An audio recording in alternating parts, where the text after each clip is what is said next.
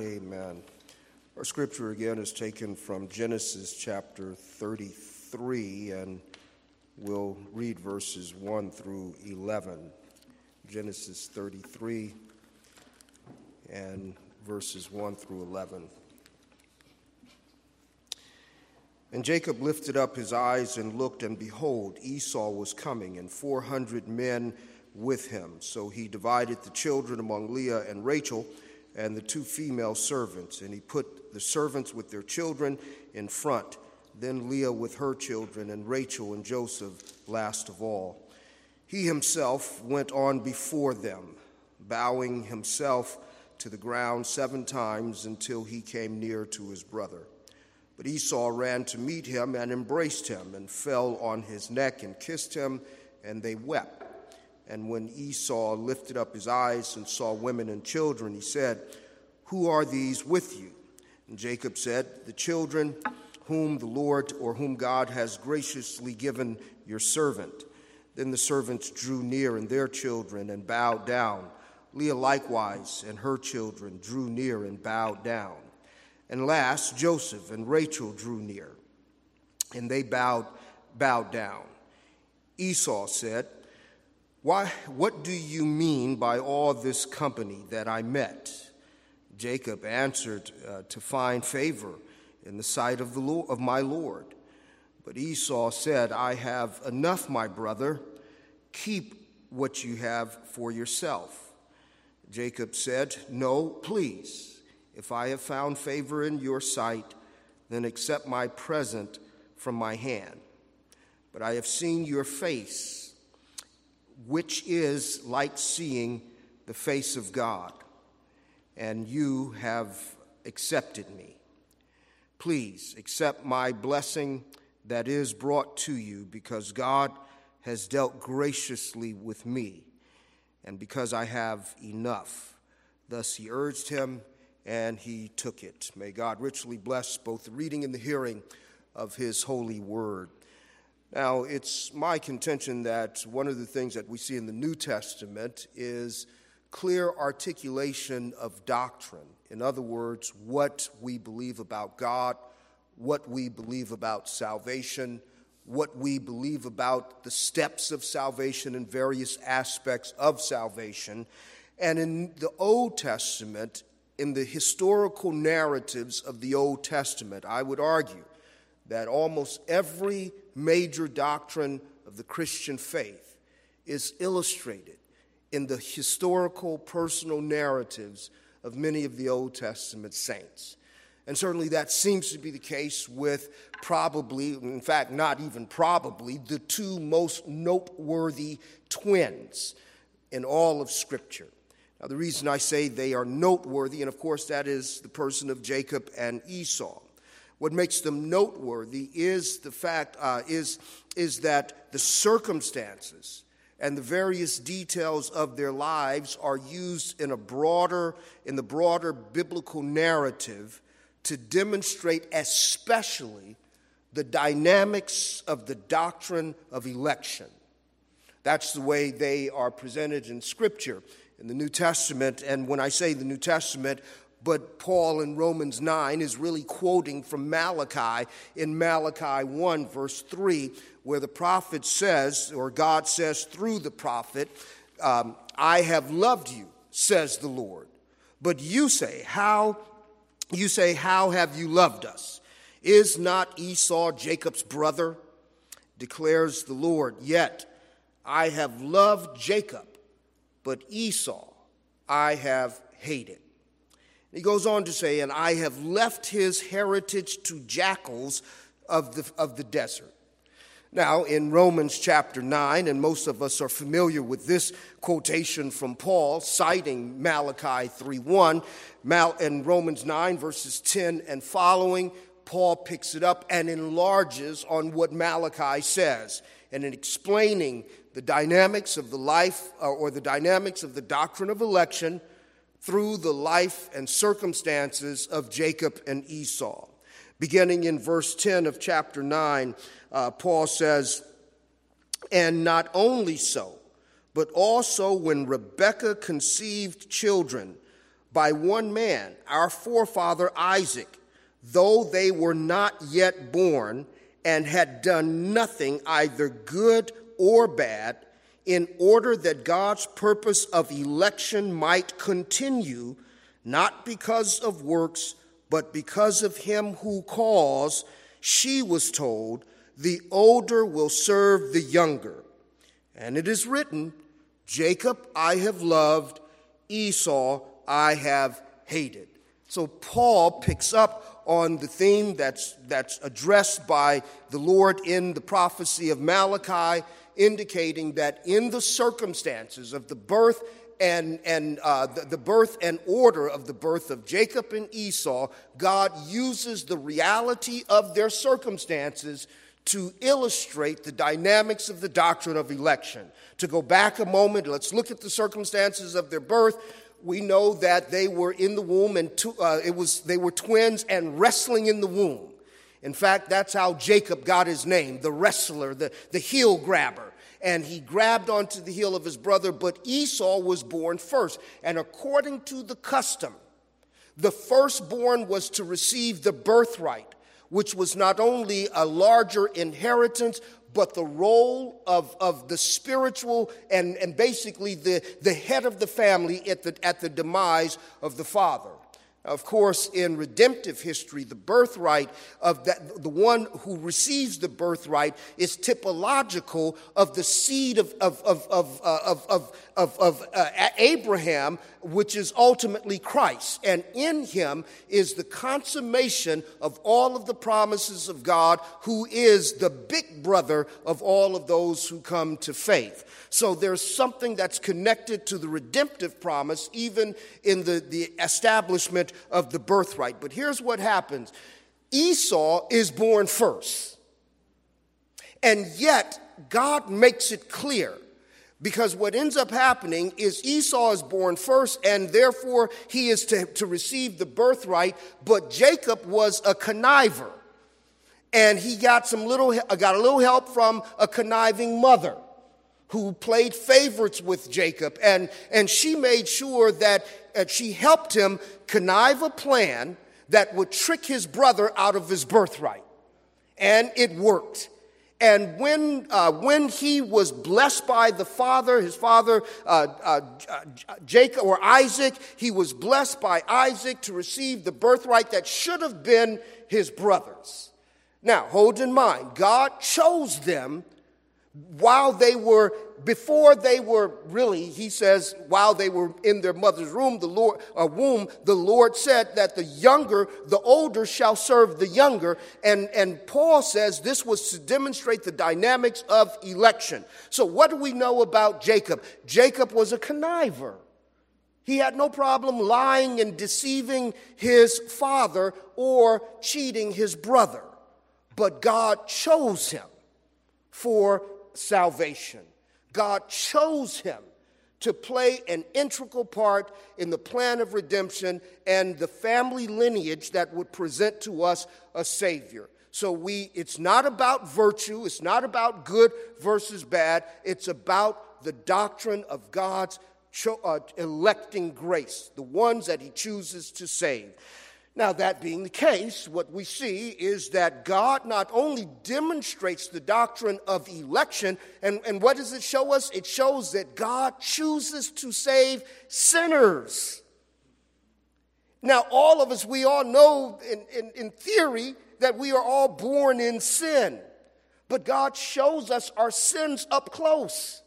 And he doesn't choose one and not another because there's more virtue in the one than there is in the other. God's choice of election, God's choice of Jacob over Esau is simply because, or simply according to the sovereign will and purpose of God. Now, however, this evening, as it's not my intention to focus on the dynamics of the doctrine of election demonstrated in the lives of these brothers, but as you see from our text, the backdrop is really a reunion. And in this reunion, our point of focus is not the dynamics of God's electing grace, but rather what we will see played out in the lives of these brothers is the dynamics of God's providence in the transformation of those that he chooses for eternal salvation. Jacob was a conniver, but we will see, and so therefore he is not chosen by God because he's good, but because he is chosen, we see that he is transformed into a better individual. There are a couple of things that we need to look at here. That being the case, that we want to look at this story of reunion that's set forth in Genesis chapter 33. But there are at least 4 steps that we need to take to get the backstory. Sometimes you need the backstory to fully appreciate the drama that's being unfolded before us. So I'll make reference to a number of passages, some of which we will read, others I'll just allude to it. But there are 4 critical areas in the backstory. The first one is this, and that's found in chapter 29, verses 41 through 45. Before we can fully appreciate the reunion of Jacob and Esau, we must see the spirit of their separation. The spirit of their separation. It wasn't a matter of Jacob saying, well, you know what? I need to go to another place, see if I can make my fortune, and brother, I'll see you when I see you. That wasn't the case. What we see in chapter 29, 41 through 45, is that Esau was planning to kill Jacob. Okay, we can't forget that. In fact, it's his mother, Rebekah, who again comes to him, and just as she devised a plan to get the birthright from that should have gone to Esau, she also comes and she puts a word in Jacob's ear. Look, your brother's trying to kill you. And it's this that caused him to all of a sudden, well, it's a good time to leave. So the spirit of the separation of the brothers, Jacob and Esau, is a spirit of contention and a spirit of animosity. Here's the second step in a second part of the backstory, and that's the contention that was between Laban and Jacob that eventually led to his return home. And this is recorded in chapter 31, verses 1 through 3. In chapter 31, I'll read those verses. It says, "Then Jacob heard that the sons of Laban were saying, 'Jacob has taken all that was our father's, and from what was our father's he has gained all of this wealth.' And Jacob saw that Laban did not regard him with favor as before. Then the Lord said to Jacob, 'Return to the land of your fathers and to your kindred, and I will be with you.'" That's a critical part of the story. Jacob leaves home in a spirit of contention and animosity with his brother because Esau is looking to kill him. And then Jacob goes and lives with his uncle, who happens to be a bigger crook than Jacob. And now his uncle's sons are angry at him. Now, according to the flesh, Jacob was rich enough to go wherever he wanted to go. And if he left home because his brother was looking to kill him, the last place he needed to go was back home. But the Lord told him, you need to go home. Go back to the land of your fathers and your kindred. So, the second step in the story, that the backstory, is first off the spirit of contention that marked the separation between Jacob and Esau, and then secondly the contention with Laban, his uncle, that led to the circumstances where the Lord tells him eventually, you need to go. Here's the third thing. When Jacob does set out and the Lord tells him to go, now hold in mind, it's the Lord that told him to go home.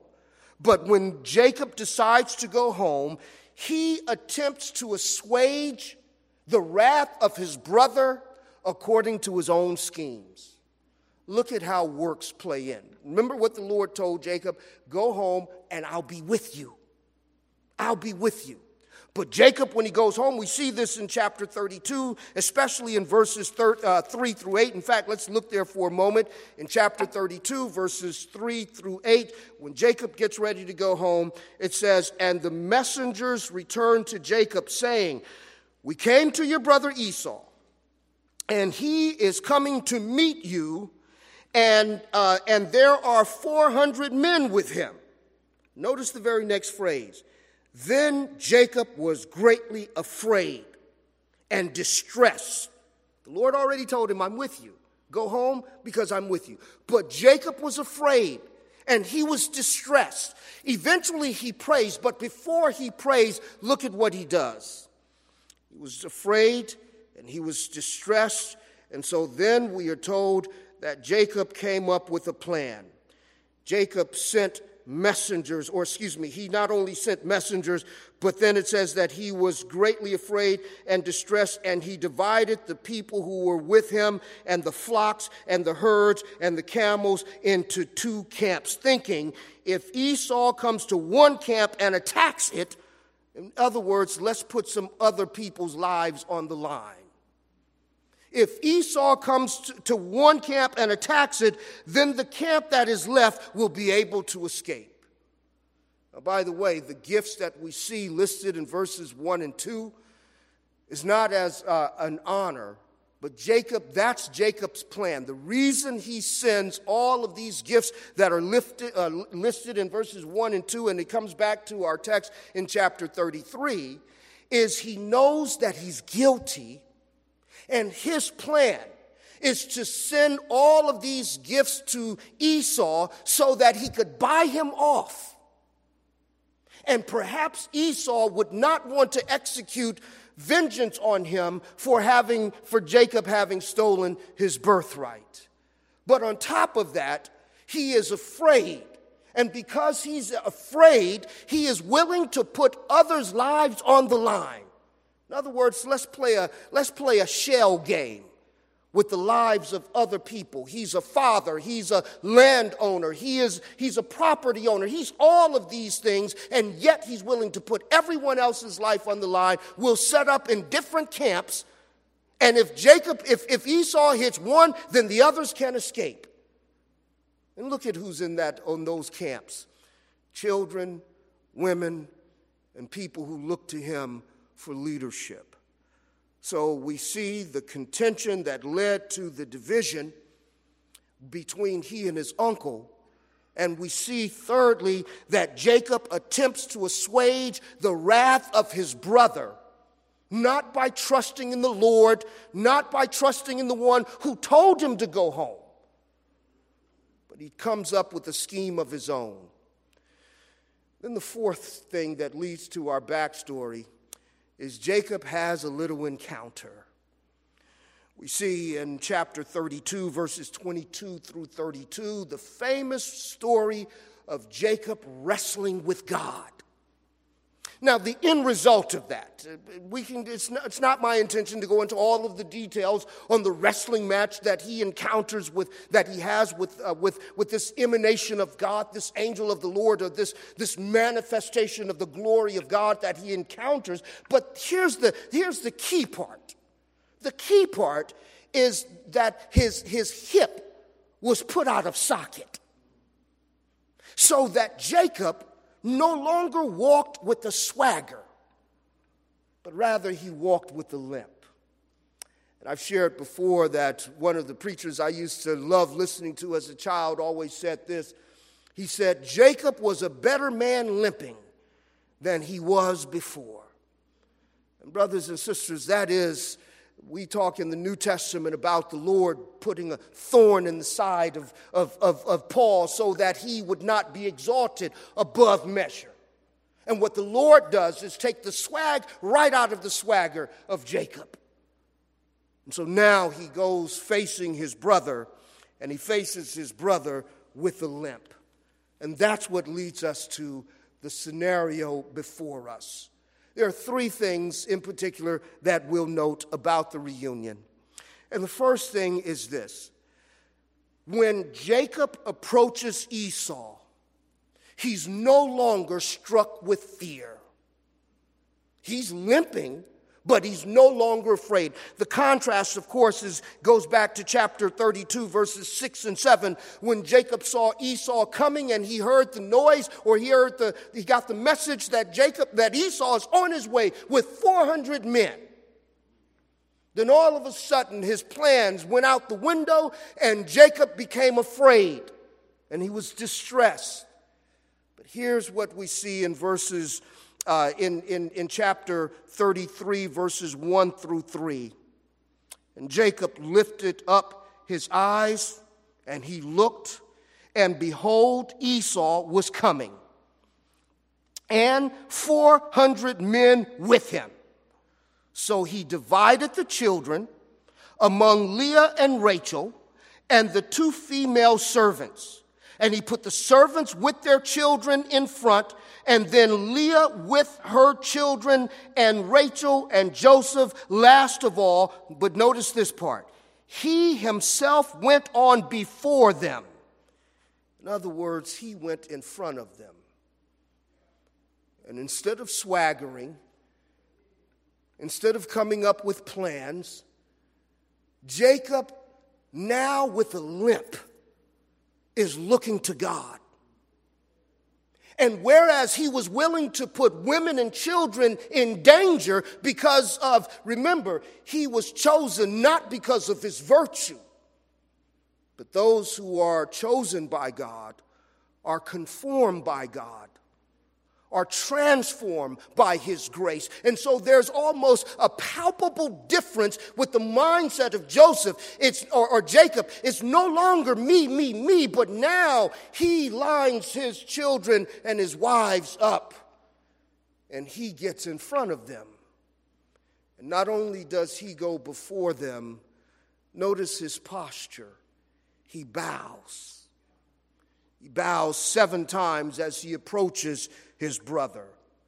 And I would argue, brothers and sisters, when we contrast Jacob in chapter 32, verses 6 and 7, with what we see here in chapter 33, 1 through 3, the difference has to be in the limp. It has to be in the limp. And by that, I don't mean that limping will make you trust, but I mean that God has encountered Jacob in such a way that he is no longer depending on his own schemes.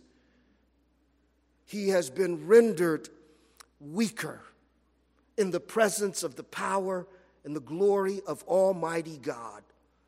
But he is reminded that the God who wrestled with him and who put his hip out of socket is the God who told him to go home in the first place, and the God who told him that I'll be with you.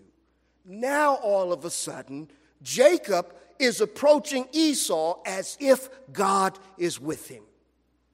Here's the second thing we see. Not only is there a change in Jacob's disposition and his mindset as he approaches his brother, but in verses 4 through 9, we all of a sudden see that God has also done a work on Esau. Look at verse 4. It says, but Esau ran to meet him and embraced him and fell on his neck and kissed him, and they wept. I can't help but think of the story of the prodigal son and the father who waits for the son to come home. And then when the son is willing to be made a servant, the father falls on him and kisses him and gives him a robe and kills the fatted calf. You know that story. Hold in mind that Jacob is the one who is still the recipient of the birthright. Jacob is the one that the Lord loves. Esau, we've already read in 2 places, Jacob I have loved, Esau I have hated. And there is no spiritual heritage that's connected with the line of Esau. But God is sovereign over all things. And brothers and sisters, the God who has the power to call us unto salvation and to bring us salvation through his Son is sovereign over everything. And just as the Lord dispatches birds to deliver food to his prophet, just as the Lord prepares the whale or the great fish for Jonah, the Lord prepares the heart of Esau for Jacob. Brothers and sisters, oftentimes we claim God's power and we claim God being for us, but we're not always willing to trust him. And when we do the right thing, we must trust that the God who saved us is enough to protect us. And there is nothing, even if Esau came with rage and anger, there is nothing that Jacob can lose that has been secured by the promise of God. And so, Jacob encounters something he wasn't expecting. He encounters a brother that he's cheated. And he now has to go and face him. And the Lord has melted the heart of the brother. Esau said, I want to kill him. And Jacob's mother said, you need to get out of here because your brother says he wants to kill you, and I don't think he's playing. But when he goes back and the Lord has put a limp in him, because before when he was swaggering, he was planning. With swagger comes schemes. But when God takes his hip and puts it out of socket, there's a humility in Jacob that he didn't have before he left home. He didn't have it when he was in the service of Laban, and he doesn't have it when he's on his way home this time, until he encounters the Lord in the wrestling match. But here's the third and final thing.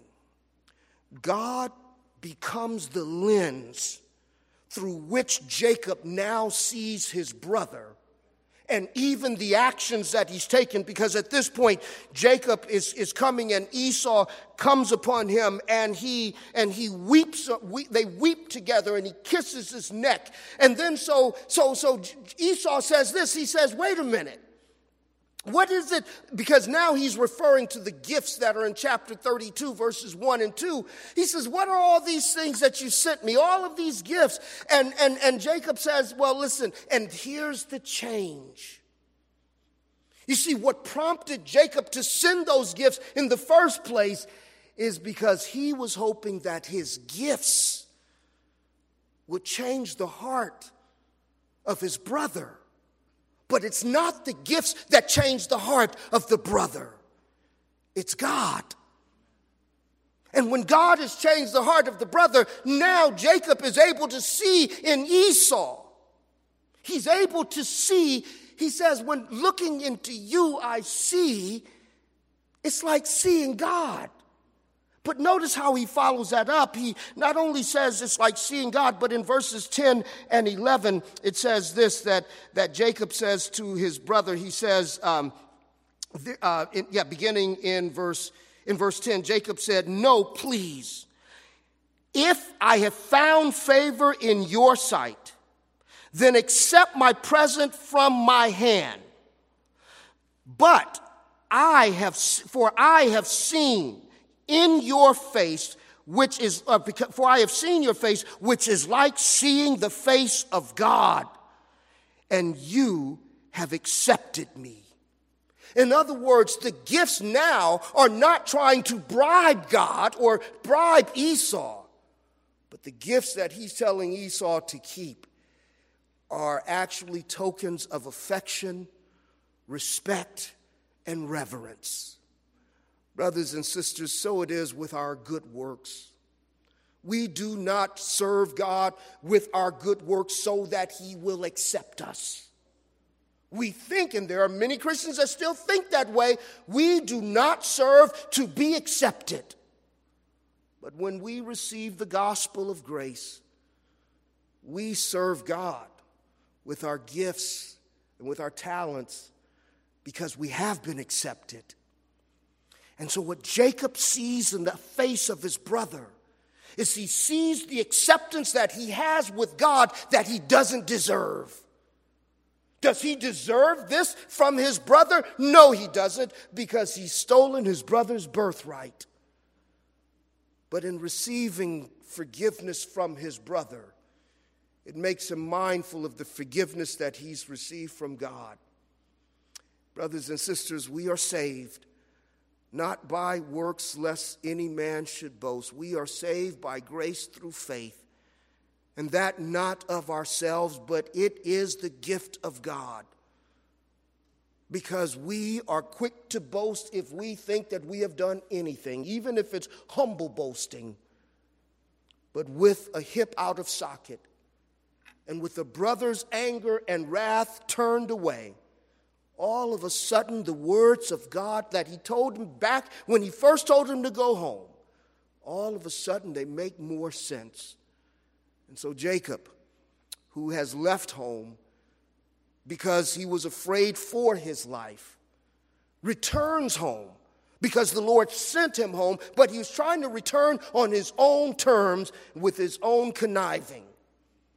And in these circumstances, we see the transforming work of God in those that he has sovereignly called unto election. Now, some people are going to see, why is Jacob walking funny? But he knows that he is walking with the Lord. And where he's weak, he is reminded of the strength of God. Remember the prayer of Paul? He said, I prayed 3 times that the Lord would remove this from me. Remove this thorn from my flesh. And the Lord said, nope. I'm not going to do it because my grace is sufficient for you. And in your weakness, my strength is made manifest.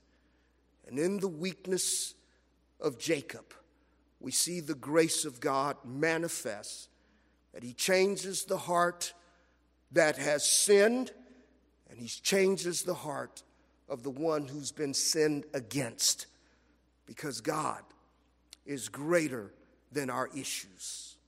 Thank God for the illustration of how he changes us, even through circumstances. Providentially, he sends Jacob home. But when he sends him home, he finds grace. I pray that we would be conformed by the same grace that called us from darkness into light, by the same Spirit and by the same promise of the same God. Let's pray. Our God and our Father, again, we come to you thanking you for your tender mercies in Christ.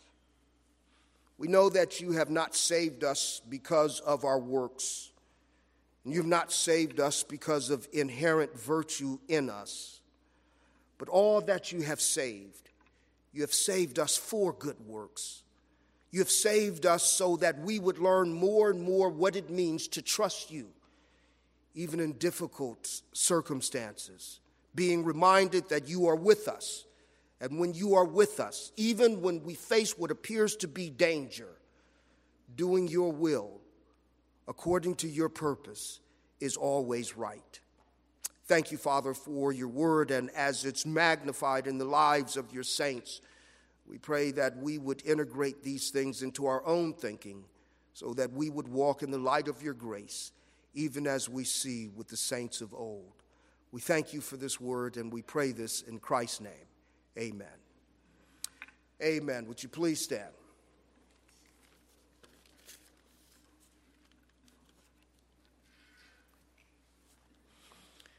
Now unto him who was able to keep you from stumbling and present you faultless before his presence with exceeding joy, to the only wise God, our Savior, be power, majesty, and dominion, both now and forever. And let all of God's people say, Amen.